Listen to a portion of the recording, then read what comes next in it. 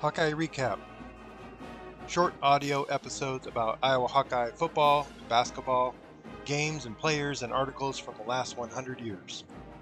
Visit us at HawkeyeRecap.com. Iowa's next opponent is Purdue. The Hawks' all-time record in football is 40 wins, 50 losses, and 3 ties, for a 45% winning percentage. A couple noteworthy streaks.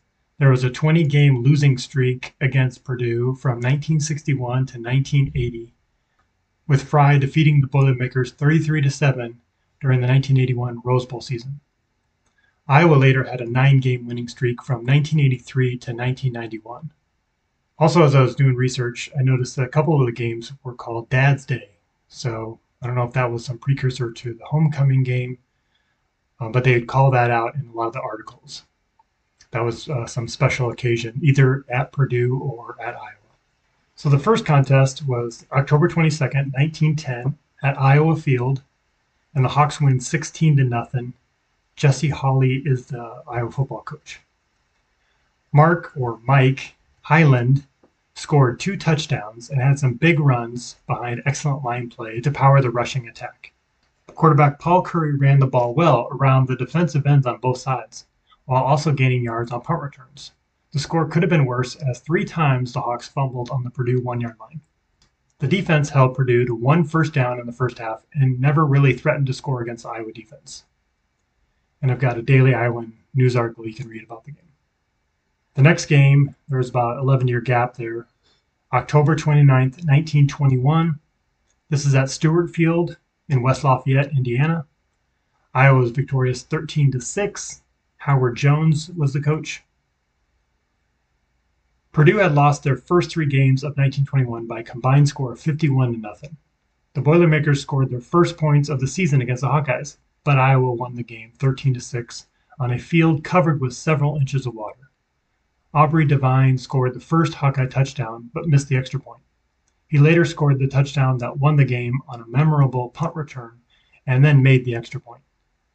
Devine accounted for all the points for Iowa. The next matchup, October 18th, 1922. This one is back at Iowa Field, and Iowa wins 56-0, and Howard Jones is the coach. The Boilermakers had not scored a point in their previous 2 games, having lost to Notre Dame and Chicago by a combined score of 32-0. The Hawkeyes gave Purdue a 3rd consecutive shutout, beating the Boilermakers 56-0. It is the worst loss in 110 years of varsity football at Purdue. The passing offense wasn't as strong, but the rushing game was exceptional, led by quarterback Gordon Lockey, who scored 2 touchdowns and seemed to pick up the necessary yardage when needed.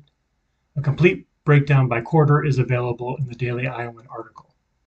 And just a historical note, Howard Jones had 2 undefeated seasons, both in 1921 and 1922.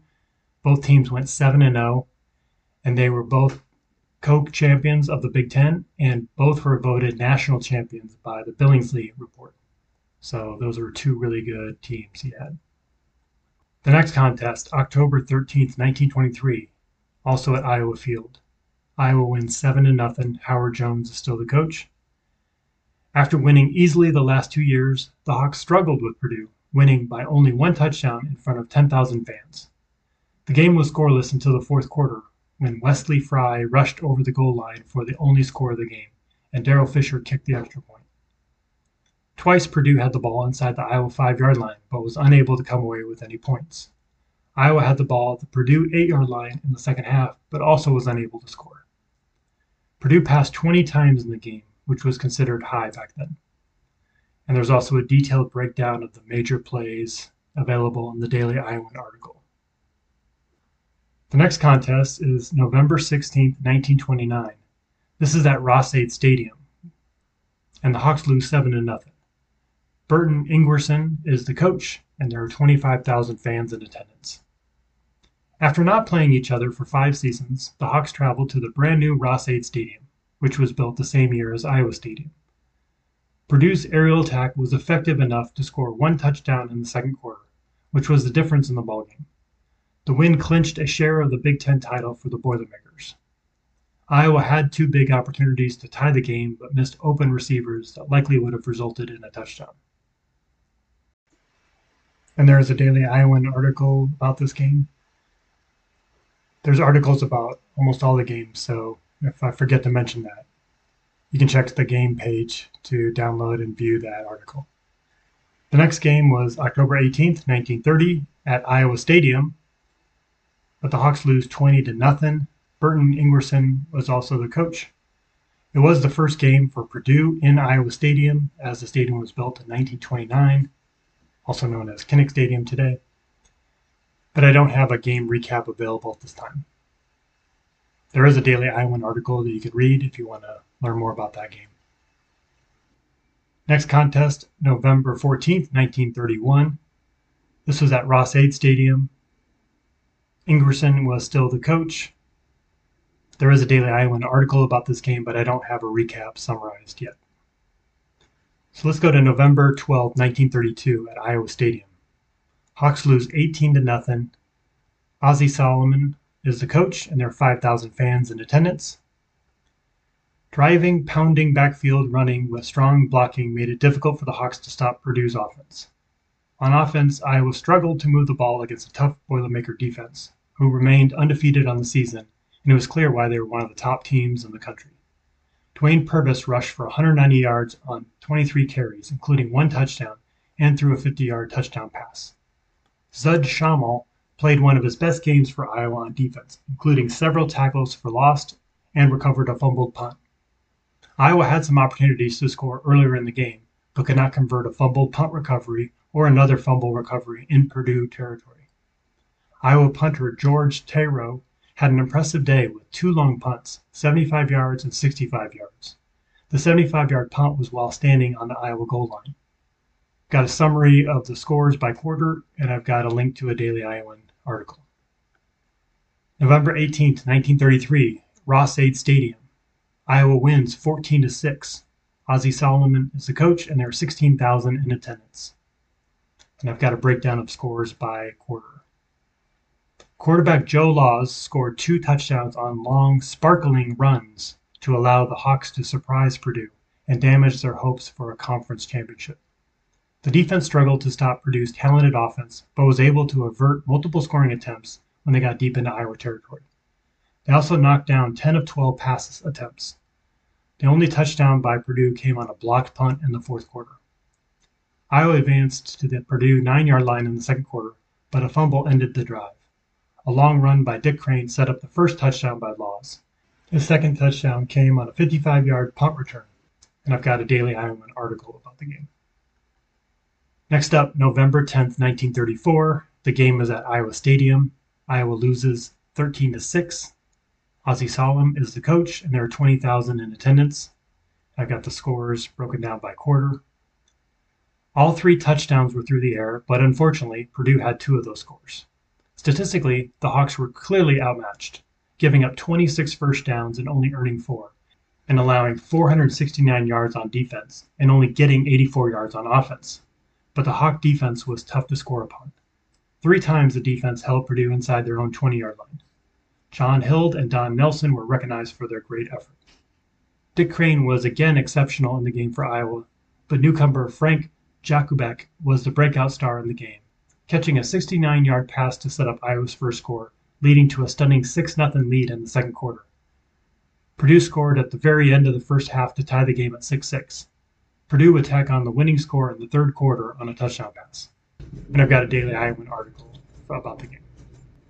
November 16th, 1935, Ross-Ade Stadium. Hawks lose 12-6. Ozzie Solomon is the coach. 17,000 were in attendance. Purdue scored in the second quarter on a 15-yard touchdown pass and took a 6-0 lead into halftime, and they were smelling an upset. The Hawkeyes tied the game right after halftime on a 47-yard pass play from Ozzie Simmons to Homer Harris. But Purdue bounced back when Tom McGannon's 66-yard touchdown interception return put Purdue ahead for good. Iowa attempted to tie the game late in the game, but a long pass was intercepted in Purdue territory to seal the upset victory over Iowa. The Purdue rushing game was tough for Iowa to stop and was a big reason for the win, accounting for 140 yards. The win evened the series between the schools at 7-7. And there's a Daily Iowan article about the game. November 14th, 1936, Iowa Stadium. Hawks lose 13-0. Ozzie Solemn is the coach. I don't have a game recap for this one yet, but there is a Daily Iowan article about the game. Next up, October 30th, 1937, Ross-Ade Stadium. Hawks lose again 13-0. Earl Tubbs is the coach, and there were 22,000 in attendance. Purdue used good defense and 2 trick plays for touchdowns to defeat the Hawks. The trick plays were laterals as the runner was being tackled. So maybe that was some early version of the option that would become more popular like in the 1970s. Purdue scored their first touchdown shortly after recovering a Niall Kinnick punt return fumble. Iowa almost scored in the fourth quarter, but Dick Evans was tracked down from behind after a 47-yard pass from Kinnick. And there's a Daily Iowan article about the game. October 29th, 1938, Iowa ties Purdue 0-0. Earl Tubbs is the coach, and the game was played at Iowa Stadium. An overmatched Hawkeye team forced one of the best teams in the country to a 0-0 tie game. Russell Busk caused havoc for Purdue's passing game, with the biggest play coming on an interception in the final minute. Chuck Brady and Jim Kelly were a big part of the shutout, as they were involved with most tackles during the game. The Hawks were also able to contain the Boilermakers' offense by recovering 4 fumbles. And there's a Daily Iowan article. And the last one I'm going to cover is 1939. There's a lot more history to cover, but I'll go through those in future games. And I think that's how the Big Ten teams are going to roll out is I'll go up through the Niall Kinnick era, if that's a decent number of games. Otherwise, I might try to go through the Evashevsky era, or maybe up through right before Hayden Fry. So just depending on how many games. So the last one is November 4th, 1939. Iowa wins 4-0 at Ross-Ade Stadium. Eddie Anderson is the coach. Purdue's Jack Brown intercepted 4 Niall Kinnick passes in the game. Iowa had an apparent touchdown negated by a false start on Ken Petit in the first half, and turnovers killed the other Iowa drives. A fumble ended Purdue's only serious scoring threat of a scoreless first half. The defensive struggle continued early in the fourth quarter. A bobbled snap allowed Iowa to tackle Purdue in the end zone for the safety and the game's first points. Mike Enoch came crashing through the line for a second blocked punt of the game, and Purdue recovered it in the end zone for another Iowa safety. Iowa then ran out the clock on one of the most bizarre final scores in Hawkeye football history. And of course, you can find a Daily Iowan article about that.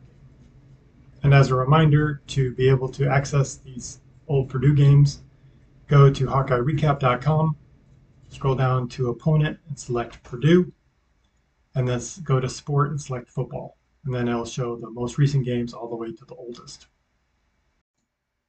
I didn't mention any videos because there weren't any of Iowa and Purdue until about the 1940s. But you can see those videos from past games. I think there's a few from the 40s, a couple from the 50s, and then obviously in the 80s, 90s, they become more prevalent.